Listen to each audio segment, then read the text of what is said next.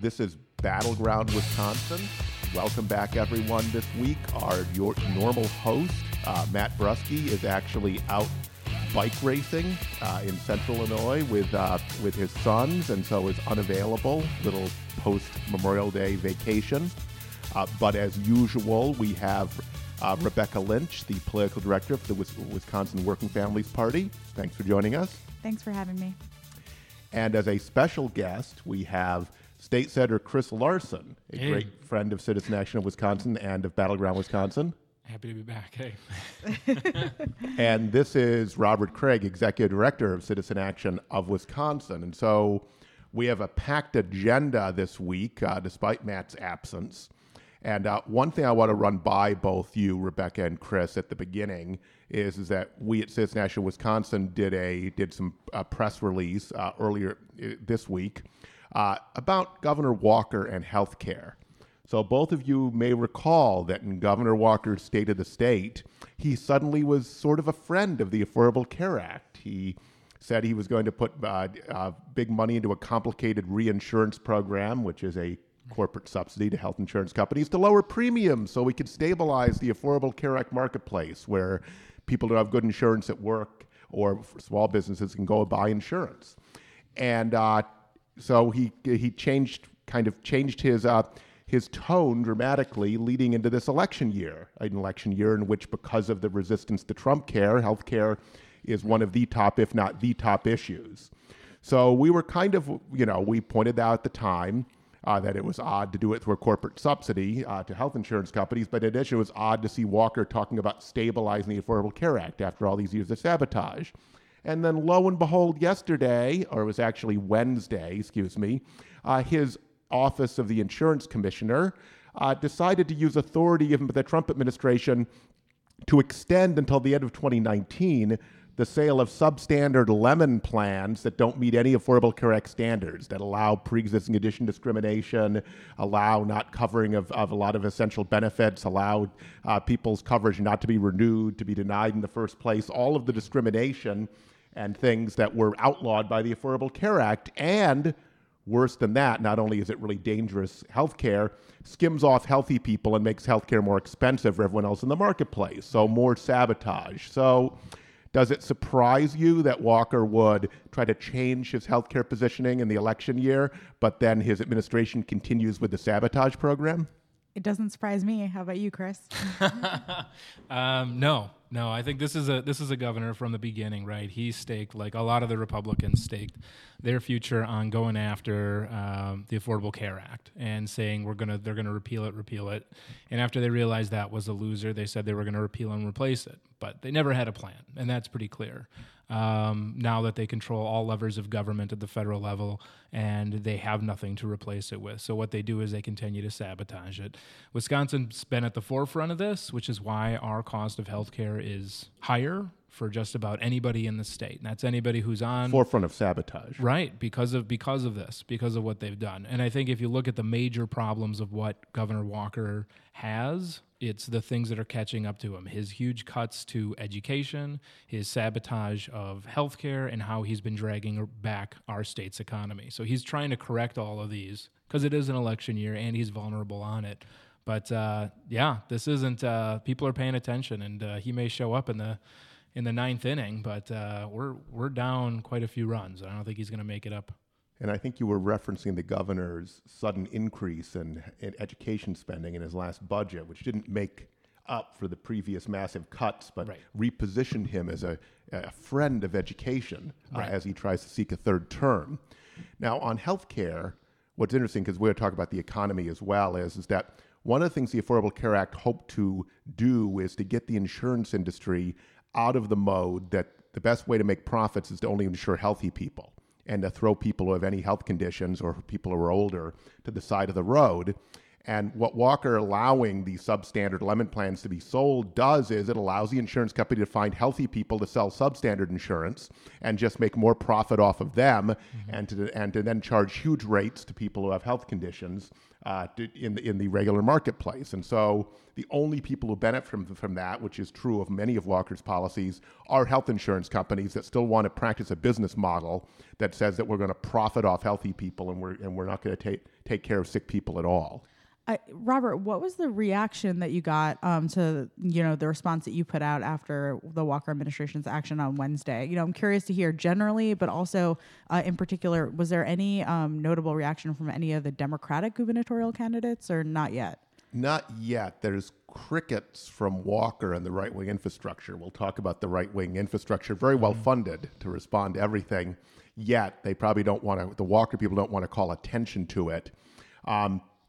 I will say this about the Democrats. We make clear in our release that not only do we need to be concerned about Walker's health policies, which are positively dangerous for people's health, but we need to have an alternative, a clear alternative.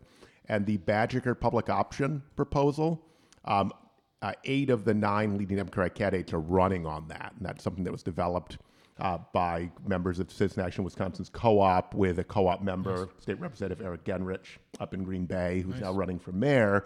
And so this again says that the only way you can actually start moving towards universal health care, Medicare for all, is to start expanding the public system. Badge Care is a great program. Why not allow anyone to buy into it at cost? It would be a little below 40% cheaper than corporate health insurance. It's a fascinating juxtaposition in healthcare news this week, because I think just yesterday or this morning, Virginia became, I think, the 33rd state to, under the ACA, expand Medicaid. I think they're expanding it to something like 400,000 low-income people. Right. And, on the radio this morning, I forgive me, I can't remember which elected official it was in Virginia, but someone said, this is a direct result of people showing up to the polls in the last election. And I think, to your point on Walker trying to adjust in his state of the state because it's an election year, healthcare is just like such a visceral issue for voters. And I think the GOP is hoping that that's died down since last year, since, the Trump administration is somewhat laying low. But I just don't see that people are going to vote on healthcare, and they're going to vote on education more than anything else, I think. And listeners may recall that the lower house in Virginia is Republican by one vote because they had a coin flip for one race. That was all in the news. But a number of Republicans crossed over and did this. Not something you're seeing in Walker's Wisconsin right now, but it tells you that even Republicans who have seen this as a defining issue, what defines a conservative, are now switching sides. Yeah, and just to be clear, we're the only state in the Midwest that has not accepted the Medicaid expansion. So, states like Iowa, Michigan, they've done Indiana. it. Right, they've done it because they realize there's funds that come in. This makes it for a healthier population. It makes it more affordable for everybody. And Walker is one of the last ones clinging to his ideology over practicality. And we're the ones who have to pay for higher premiums, higher copays, and lower cost or lower health. So that's not the only thing we have to pay for because of Governor Walker. Great segue. Speaking of that, there's more Foxconn news this week. Foxconn, the $4 billion and growing, though I heard one conservative pundit attacking Democrats by saying, why can't they get straight how expensive it is? Now they said it was $3 billion. I say it's $4 billion. Yeah, because we're finding out what's really in this deal. Right. But what did we learn this week about Foxconn? Go ahead, Chris. No, that you get it. I mean, a couple different things. We should start with what's happening in regards to eminent domain. So last night, many Citizen Action members will know we had, through the Wisconsin's Choice Project around the governor's race, a gubernatorial forum for Wisconsin's Choice participating candidates. I think all seven showed up last night in Racine. And we had a number of local Racine folks ask very poignant questions about the experience of being a Wisconsinite living in Racine. And the first question came from Kim Mahoney, who is a homeowner living in Racine County in Mount Pleasant, who is in the process of essentially being evicted by eminent domain. You might remember her from past podcasts or news articles. Also, I think Candidate Kelda Roys did a video with her recently, but she and her husband spent something like 9 years designing and building their dream home. They only just moved in February, and now they're being forced to move. And when they told their 12-year-old daughter, she burst into tears. So they're trying to take legal action. I don't know, Robert, if you had anything you wanted to say about that. But there's a second Foxconn thing as well. Well, there was that, and so they were denied at the first stage of federal court, but they're appealing. But then, Chris, I believe there's more on the environmental impact of Foxconn, which of course was barely discussed during the actual rollout of the Foxconn deal. Are you talking about the EPA ruling, or are you talking about the lawsuit that might be brought? Both, but you can just choose. Yeah, sure. Well, the first one is, of course, the Scott Pruitt's EPA decided that without any new data coming in, without new information, that they were not going to enforce the smog, that they were going to relieve Racine from having to reduce the smog. That's the first thing, and then the second thing is, it looks like there's going to be a lawsuit challenging that because of the impacts not on the air but on the water. So there's going to be a challenge to the Great Lakes Water Compact and what Foxconn is going to be using, because right now it's projected that they're going to be using 7 million gallons of water a day, and it's going to have an impact. It's going to have a huge impact on our lake. And on top of all of that, we'll talk about in the next segment, no one's buying that this is going to help the economy of most of Wisconsin. But we have to go to break now. You're listening to Battleground Wisconsin. Welcome back to Battleground Wisconsin. This is Robert Craig from Citizen Action of Wisconsin. I'm joined by Rebecca Lynch from the Wisconsin Working Families Party, and Chris Larson, the state senator from the Milwaukee area, lives in Bayview neighborhood. Special celebrity guest. Yes. Matt Brusky, our normal host, is on vacation. So we were talking about Foxconn and it taking homes away from people, its ongoing environmental consequences, the Trump administration's shocking aiding and abetting of the environmental damage that Senator Larson was laying out in the last segment. But this brings us to a broader kind of economic issue. There's a lot of doubling down right now on the narrative that the problem of the economy is that the poor job creators just don't have enough workers. And we just don't have workers. And there are a number of different stories that came out this week. It's a constant drumbeat that it's the workers' fault. The workers just don't have the skills they need. We'll leave aside the question of whether Governor Walker conservatives have any way to address that, even if that was our biggest economic challenge. But we had an editorial from Senator Ron Johnson in the Wisconsin State Journal, which trumpeted the headline, "Ron Johnson sends strong message to Trump, Wisconsin needs more workers." So is this sound sort of like when Governor Walker spent, was it $7 million, Senator, on ads directed to white millennials in the most prosperous areas of Chicago, avoiding the mass transit that went into the Latino and African American areas, and coasters and cool bars and other things, telling people they'd have a lot more fun living in the Foxconn compound around suburban Racine. Well, what you're seeing, you're seeing is the cobbling together late in the game. We already mentioned it with healthcare, but this is the cobbling together of some type of cohesion, because there is no strategy. There is no grand economic development strategy. There is no job creation strategy or education strategy or healthcare strategy. It's been follow the right-wing ideology as Governor Walker has tried to become President Walker. And since that's failed and since he's fallen off of that, they still don't have a long-term strategy. So he's kind of got a foot in the right-wing ideology, but at the same time, there's nothing that's practically working. So the Foxconn it's not even that in itself, the largest economic development giveaway in the history of the state, of the country, right? That's not a strategy. That's just a huge giveaway. This op-ed by Ron Johnson and the ads by Scott Walker, that's not a strategy, right? That's one tool to try and say, okay, look, it looks like we're trying, it looks like we're doing anything. But there is no, heck, there's not even like a 6-month plan so much as like a 1-year, 2-year, 5-year plan about how we're going to educate the population, how we're going to increase wages, and how we're going to increase quality of life, or how Foxconn fits into an overall strategy of improving all businesses and all the jobs in the state. because there isn't one. It's a piecemeal approach, and it's driven more by ideology and rewarding your political donors than it is to actually help the populace. Well, I don't know. I mean, Senator Johnson does offer a solution in his op-ed, which you made. What's the solution? We need to open up a whole lot of more H-2B visas to bring in select immigrants, not the immigrants they want to build a wall against, to fill all the unfilled jobs in Wisconsin. So there's that, right? Yeah. It's kind of remarkable that, like, in Senator Johnson saying that, he cites factories and different businesses, but also dairy farms. So to your point about, like, the right kind of immigrant, dairy farms, I think, are going to be certainly hit by anti-immigrant policies that impact people who work on those farms, but that's not what he's talking about. What I find fascinating, so I mentioned the last segment that we had a gubernatorial forum last night in Racine. Another huge issue for Racine residents, and it was a question asked by, I think it was Trevor Young, who's very involved, works for Vision in Greater Racine, was about transportation.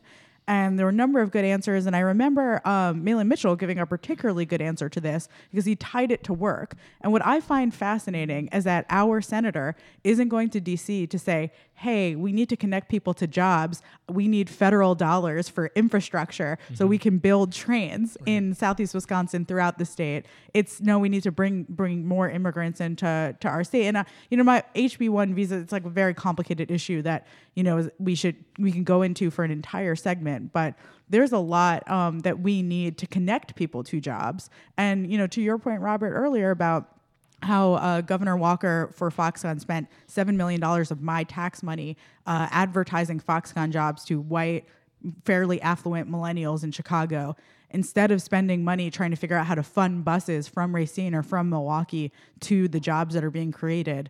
It's just like really, it's so disingenuous.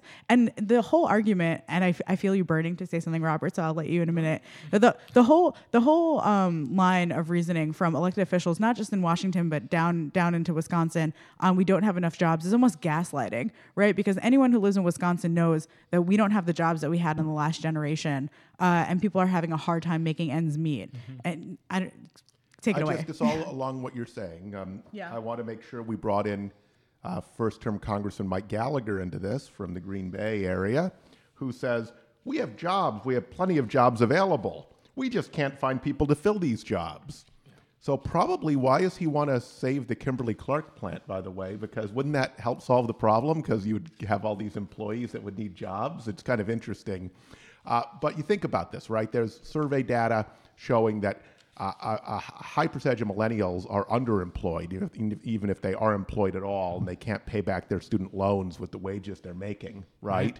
You have workforce participation going down, and a lot of people saying that they can't get a full-time job or cobble together part-time jobs that will allow it to be full-time because of a lot of wage theft and work rules, like you have to be on call all the time, right? And even then, it's not a living wage, right? And you can't afford to get to it. Right? So you have all these issues around people being locked out of the workforce and not being able to make a living wage.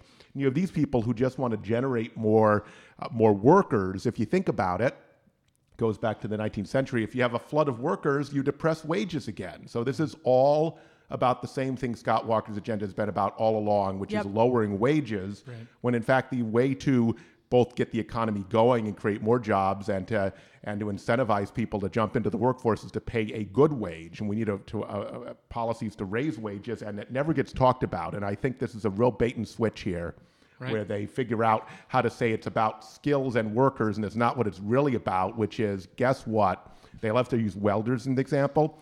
If you pay welders not $10 an hour, but $20 an hour, you will bring in all sorts of welders. It's really that simple, and people will become welders. And they'll stay with you, right? Yeah, this should be not labeled as a job shortage or a worker shortage. It should be labeled as what it is, which is it's a wage shortage. The folks don't want to pay the wages that these workers actually deserve. Or if you want to look at it from another way, it's an education shortage because we've had the largest cuts to education in state history under Governor Walker. We now have a teacher shortage. Right. Surprise, surprise. Right. And instead of saying, you know what, let's make sure that teachers are getting paid what they're worth, which is a whole lot, they're changing the definition of what it is to be a teacher. So now a superintendent can magically dub anybody who has an undergraduate degree as a teacher to fill these slots because teachers are leaving. So yeah, you need to be going the other way. This is going to be a big issue growing. There's a shortage of long-term care workers like home care workers, as we have an aging population, and also people who need support to stay in their homes and live free, self-determining lives. But we're paying those folks, $7-8 an hour. Right. And so that's what's driving the shortage, right? Not if you actually paid the living wage, we'd have a lot of people who want to do that kind of work. And you have, Rebecca, another issue that work classifications there have traditionally been held by women are the lowest paid, right? So teaching falls into that. It's very low paid for the education level.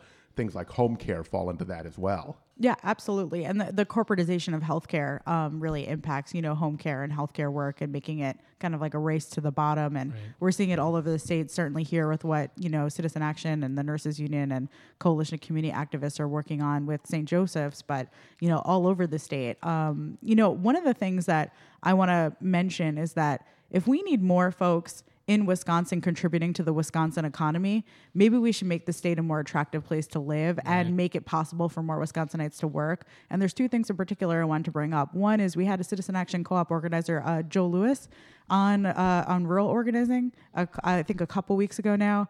And we were talking about how, the number one issue when he's on the doors talking to folks in rural parts of Wisconsin is that folks are leaving. Young people are leaving. Yeah. Well, let's talk about that. Why are they leaving? If you want more workers, to fill these jobs, first of all, let's make them better jobs. It is a wage shortage. I completely agree with Senator Larson. But also, let's make this a better place to live. That means investing in education, investing in infrastructure, investing in our communities. The second thing I'll say is when so much of our state is incarcerated, that takes people out of the workforce. Right. So how about we stop locking people up and start giving folks opportunities to contribute to our economy? Yes. No, absolutely. So I think you're saying something that is anathema to conservatives, and not just because they haven't thought of it, but because they don't believe in it. And that is, our democracy needs an economic strategy. Our state does, our cities do, et cetera. An economic strategy for us, for people, for opportunity, not just for what Foxconn can figure out how to extract. Just for example, which is what amounts to economic strategy for them. And we're near out of time, but final thought? Well, we're out of time. And so we're going to, Senator Larson has something he's going to say when we come back from the break. You're listening to Battleground Wisconsin. Welcome back to Battleground Wisconsin. This is Robert Craig from Citizen Action of Wisconsin, joined by Rebecca Lynch from the Wisconsin Working Families Party and State Senator Chris Larson, our special guest this week. And we're going to segue into politics since we're in a political season right now. But first, we want to finish up the economic discussion we were having and on the last segment. And Senator Larson was going to talk about what he heard out in Beaver Dam about people's economic concerns about the conservative agenda and about young people leaving the areas where they were born for lack of opportunity. Right. We held a listening session out in Beaver Dam on Foxconn, which is a Republican area. And what was very interesting there was that the people there didn't think they were going to see the benefit of Foxconn, and worse, they actually realized that this is going to it's going to push down what the standard is for businesses. Because right now, Republicans have pretty much eliminated the tax liability for major corporations in our state. But now they're looking for more. They're looking for more money, and that's not a long-term strategy. It's not a way for us to advance. And frankly, what they realized, and what we realized by the end of it, was we have sacrificed our Wisconsin culture instead of enhancing it. And if we're just anywhere USA, then it's going to be really hard to attract people instead of investing in the things that make Wisconsin great. Being a state that values the outdoors, that values environmentalism, that values education, right? Foxconn's not coming here because they're Packer fans. They're coming here because they want that sweet taxpayer money that Scott Walker's given out, and we need alternatives, which is what our gubernatorial field is offering. Though I'm still very concerned they're going to take some of our tax money and buy naming rights to the new Bucks Arena. So, maybe which may put me in a quandary about whether I can go or not. But we want to segue. This is a great segue into political season. We're officially in political season now. The nomination papers we're all due, and we know that we have 10 people on the ballot for governor, and we know who's on the ballot for the most part for state legislature. We have the state Democratic convention in Oshkosh over this weekend, and this is a time, of course, when we start to have candidates sort out. This is like early Iowa, New Hampshire in the presidential race, right? We start to have these debates and forums that start to sort out the candidates. We have an unusually packed field for governor. I mean, this really is like a Kentucky Derby where all the horses are in a bunch coming around the backstretch. They're not quite in the home stretch, right? Yeah. And so is there going to be any separation? Is there going to start to be a tiering of candidates or anything like that? And so I just want to get a sense from our panelists who are very well tuned in to all of this. What do you think we should be looking for as far as the performances of these candidates? And other things we should look for as they preen at the state Democratic convention this weekend? Well, this will only be my second state Democratic convention, so I'll have to leave some of that to Senator Larson to weigh in. But I will say, I think we will see some of the horses break away from the pack pretty soon. Interested to hear more from Senator Larson about what he thinks will happen at convention. But I think generally what we're starting to see are candidates taking jabs at each other, other folks, outside folks and activists taking jabs at some of the candidates. We will be seeing later on this summer, a little bit too late for comfort, but we'll be seeing campaign finance filings, and we'll have an idea from those, who's really raising resources and who isn't. I mean, that's going to be critical to getting their message out there in the weeks before the primary. And what kind of resources? Where the money's coming from, certainly. And then, I'll be interested to see with the signatures, who's gotten how many signatures, because I think that's a pretty good indication of a campaign's operation to date. But interested to hear more about what you think is going to happen at convention, Chris. Yeah, I mean, as of the recording of this, there's only a handful who've gotten their signatures in. But by the time this airs on the radio, the convention will have ended. So, for those on the podcast, they can still tune in Friday night and listen, which encourage them, because it's going to be a rapid fire. If everyone's been tuned out and they can't name all 10 of the candidates, right? If you can't get bingo, this is a chance. And I talked to the state party chair, and she's going to have, she didn't call it this, but I think of it this way, as like a dunk tank style. For all the candidates, they each get 5 minutes. And after those 5 minutes, the music's going to come up like Oscars style, and they're done, and the lights will drop. And so they have 5 minutes to make their case. So it's not ideal, but with a crowded field, you have to get creative for stuff like this. So it's a good chance to speed date, hear from all the candidates, if not see them online, and find out a little bit about all 10, figure out what your favorites are, and start to see the field winnow. For those of the folks who actually are going to be there, it's fun, because everybody's looking for, I think, enthusiasm and who's going to be excited. So, for Rebecca, I'd say look for the seas of matching T-shirts and the can cozies and things being handed out. Swag. Right, exactly. Getting people pumped up. There'll probably be a Wisconsin straw poll of some kind. Yes, yeah, there always is. Which will become a thing, right? Figuring out whose swag is better, who has the cutest swag that everyone wants. Yeah. Who has what colors, whether they clash or match. I'm learning so much. I'm imagining Frank Sinatra music coming up as the music to drown them out, but I'm feeling it will not be that. I like that. I was thinking more of like the music from Hunger Games, but that's probably better, right? But I would say I think it's what's really interesting is as we're now in just a little over 2.5 months between now and the primary, this is when it's really going to start to shake out. And I think one of the really exciting things is this platform bandwagoning, where one candidate's coming out with a pretty strong position on an issue, right? Whether it be marijuana decriminalization or ending the prohibition on marijuana, or whether it be on healthcare. And very quickly, the other candidates see that, and they're like, they're not necessarily what your initial reaction might be is, well, that's a bad idea, I'm opposed to that. They're all kind of jumping and trying to get to that same position, which is very exciting for progressives. I was talking to somebody who was putting together a forum, and they said this is a lot better than years ago, where you just have one candidate or two candidates and they just avoid the heck out of you, much less trying to take any kind of a position. Right now, it's the opposite. So as much as the crowded field might be frustrating for some, I think it should be exciting for progressives to try and push big issues. Let me go around the circle here and ask, ask one big thing to look for, and I'll offer one thing.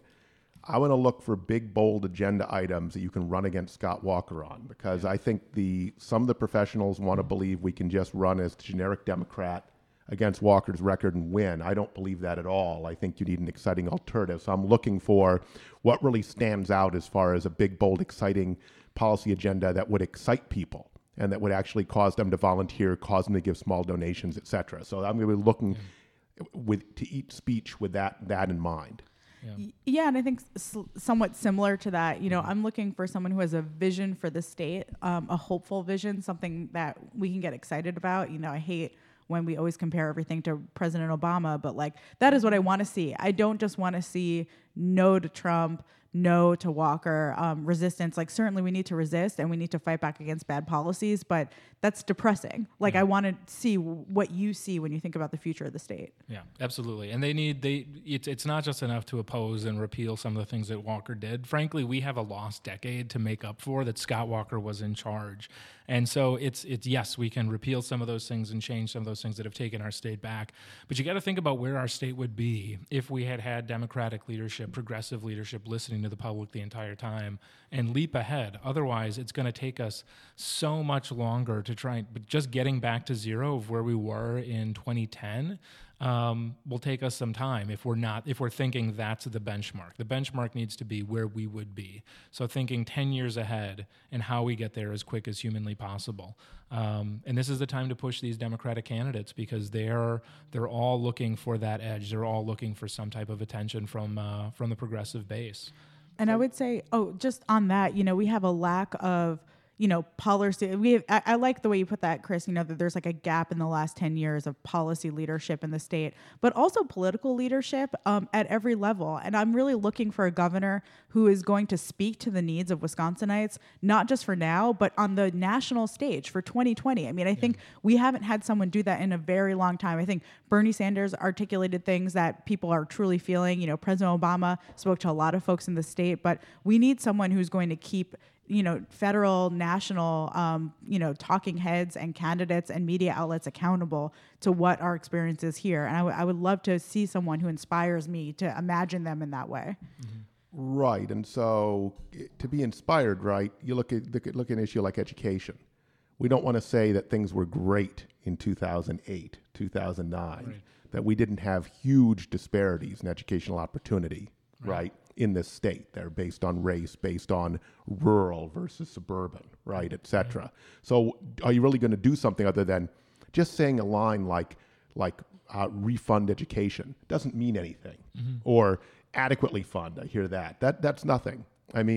One way to view it, the mayor of Pittsburgh, former mayor of Pittsburgh, once wrote an op-ed. It was a guide to how to tell whether a candidate is saying something for any office. And what he said you do is you negate what they said and see if it's anything that anyone would actually say and defend.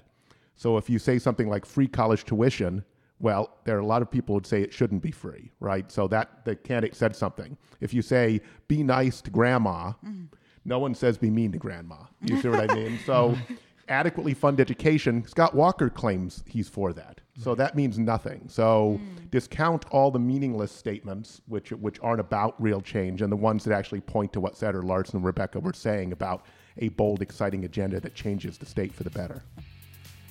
So we are about out of time with this segment at Battleground Wisconsin. We will be right back after this.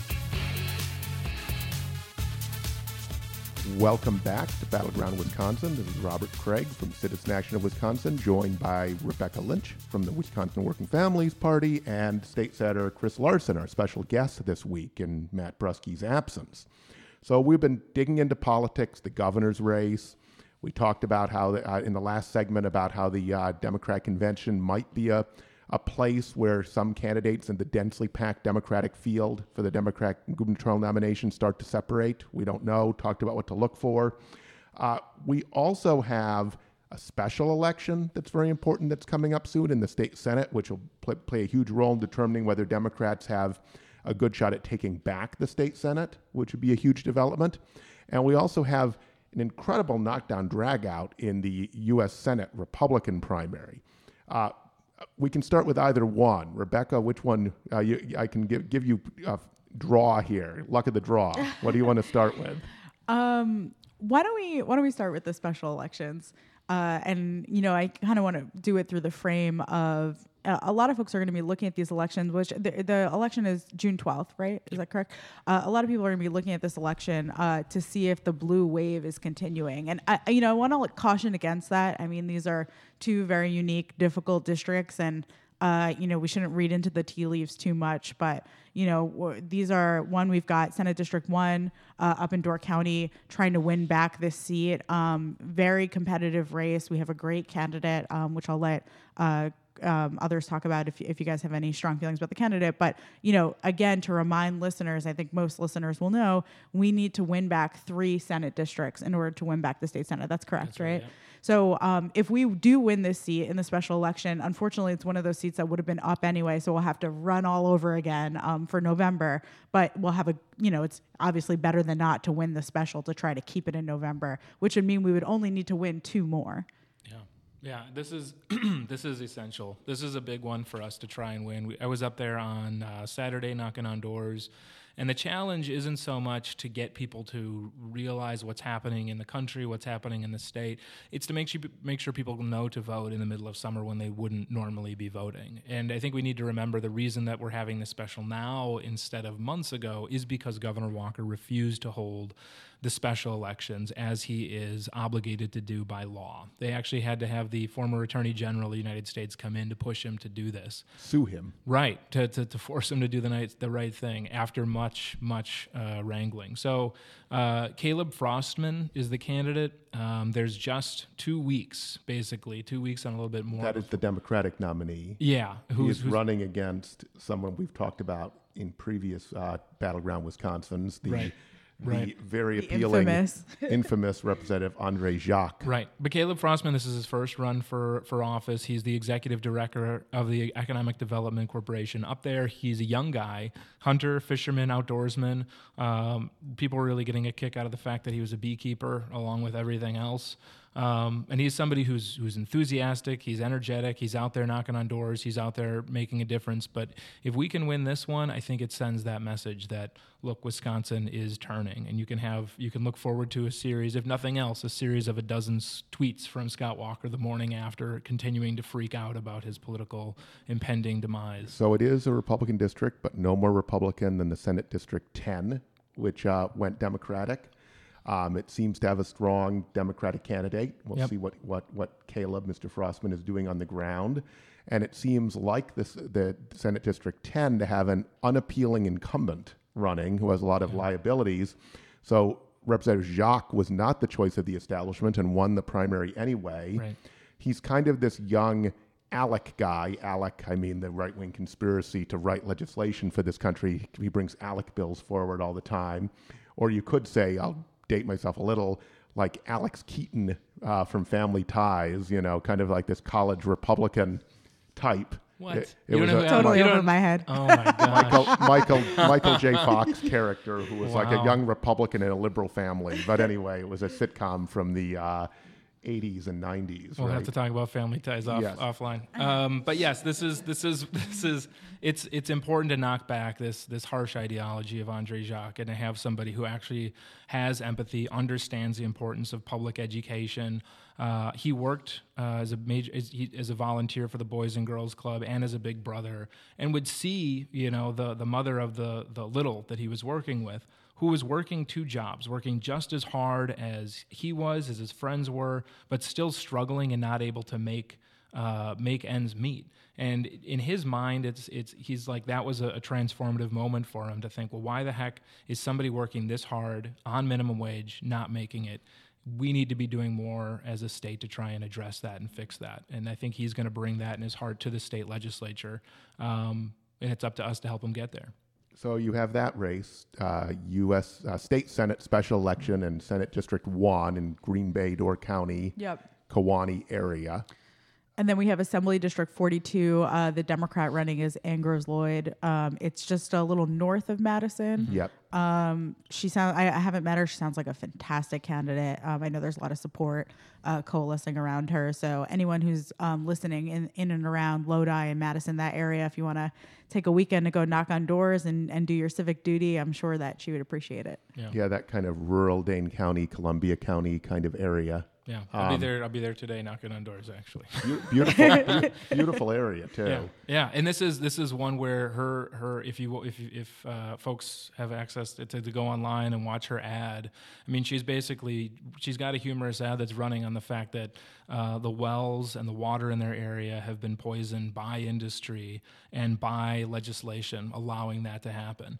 And because she's going around with a water bottle trying to let her water her cows, water her crops with bottled water, because the water is unusable in that area because of pollution caused by Governor Walker and his policies. And we should also have a shout out to the Wisconsin League Conservation Voters that has an excellent new ad up in the 1st Senate District about the poisoning of the water by CAFOs, by concentrated animal feeding operations. Right. And Andre Jacques' support for basically water polluting industry. And so it has literally where brown water comes out of spigot in the ad. So it's up online, worth seeing. You can find it online. But we should talk about the U.S. Senate race. I don't know. I didn't think you could be to the right of Leah Vukmir. But Kevin Nicholson is trying to run to the right of Vukmir, and there are right-wing billionaires supporting each, fighting with each other with their own money. Nice to waste the dark money that way, all in a desperate fight to take on Tammy Baldwin. So what do you make of the state of the conservative movement, Republican Party, given this very nasty primary? Look, I think it is absolutely disgusting, and I hope that people are embracing this in their memory, some of the disgusting things that they're saying, where, Leah Vukmir is trying to put Tammy Baldwin in the same field as the mastermind behind 9/11. And it just shows how they're expecting their voters to have their brains just shut off and to appeal to this tribal anger that they've got. And and Kevin Nicholson is trying to go just as bad and trying to compare any veteran who's a Democrat to having some type of a mental disease and not apologizing for that. That's the Republican primary, right? As much as we're going to be here this weekend talking about the gubernatorial platforms and who's going to be stronger on healthcare and education, like theirs is just tribal, ripping each other's eyes out and trying to divide this state. So, have at it. I'm going to stick to our side, and I don't know how the heck that's going to attract people over to their side, but people need to embrace that in their memories as who's going to be facing Tammy Baldwin right after that primary finishes up. Rebecca, it seems like what Chris just said or Larson just laid out is horrendous at multiple levels. Like, in other words, it stigmatizes people with mental illness. In addition to, attempting to assault anyone who disagrees with you as a veteran, like all veterans need to be right-wing Republicans, right? But then with Senator Vukmir, the same sort of thing, right? The images of of a terrorist, that a progressive Democrat is a terrorist because you disagree with her in some way, right? With Senator Vukmir, this is supposed to be some sort of seasoned stateswoman. So what do you make of the vitriol and the division over what seems to be all on the flying monkey right, as far as any reasonable person looking would believe? I don't know what to make of it. I think the playbook is so clear this year and how to win elections. I think voters are looking for competence. They're looking for sanity. They're looking for adults. Particularly, voters are flocking towards supporting women. So for Leah Vukmir, I would think the playbook would be clear. Just be sane, kind of poised, thoughtful candidate, and you should have an easy time. But instead, again, like you said, it's this sumo wrestling match between billionaires and dark money going after each other. And I guess the only thing I could say is that this seems to be the typical Republican Wisconsin playbook. That this is what we saw in the state Supreme Court race. This is what we've seen in past elections. Just really disgusting mudslinging, and it's not winning anymore, right? It didn't win in April. It's not going to win in August. It's very strange. Yeah, And- they both deserve to be beat, right? This is the logical end from the what started as the dog whistle politics of Scott Walker, and most recently was the bullhorn politics of Donald Trump. For them to just be so extreme and to continue to go that, and frankly, I think their party deserves to be punished badly in this fall's election,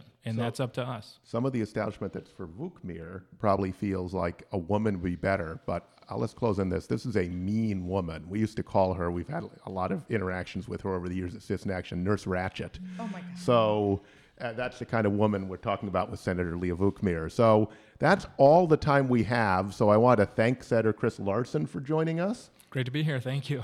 As always, Rebecca Lynch from the Wisconsin Working Families Party, and Brian Woolridge, our producer. And this is Robert Craig with Citizen Action Wisconsin. And so until next week, thank you for joining us.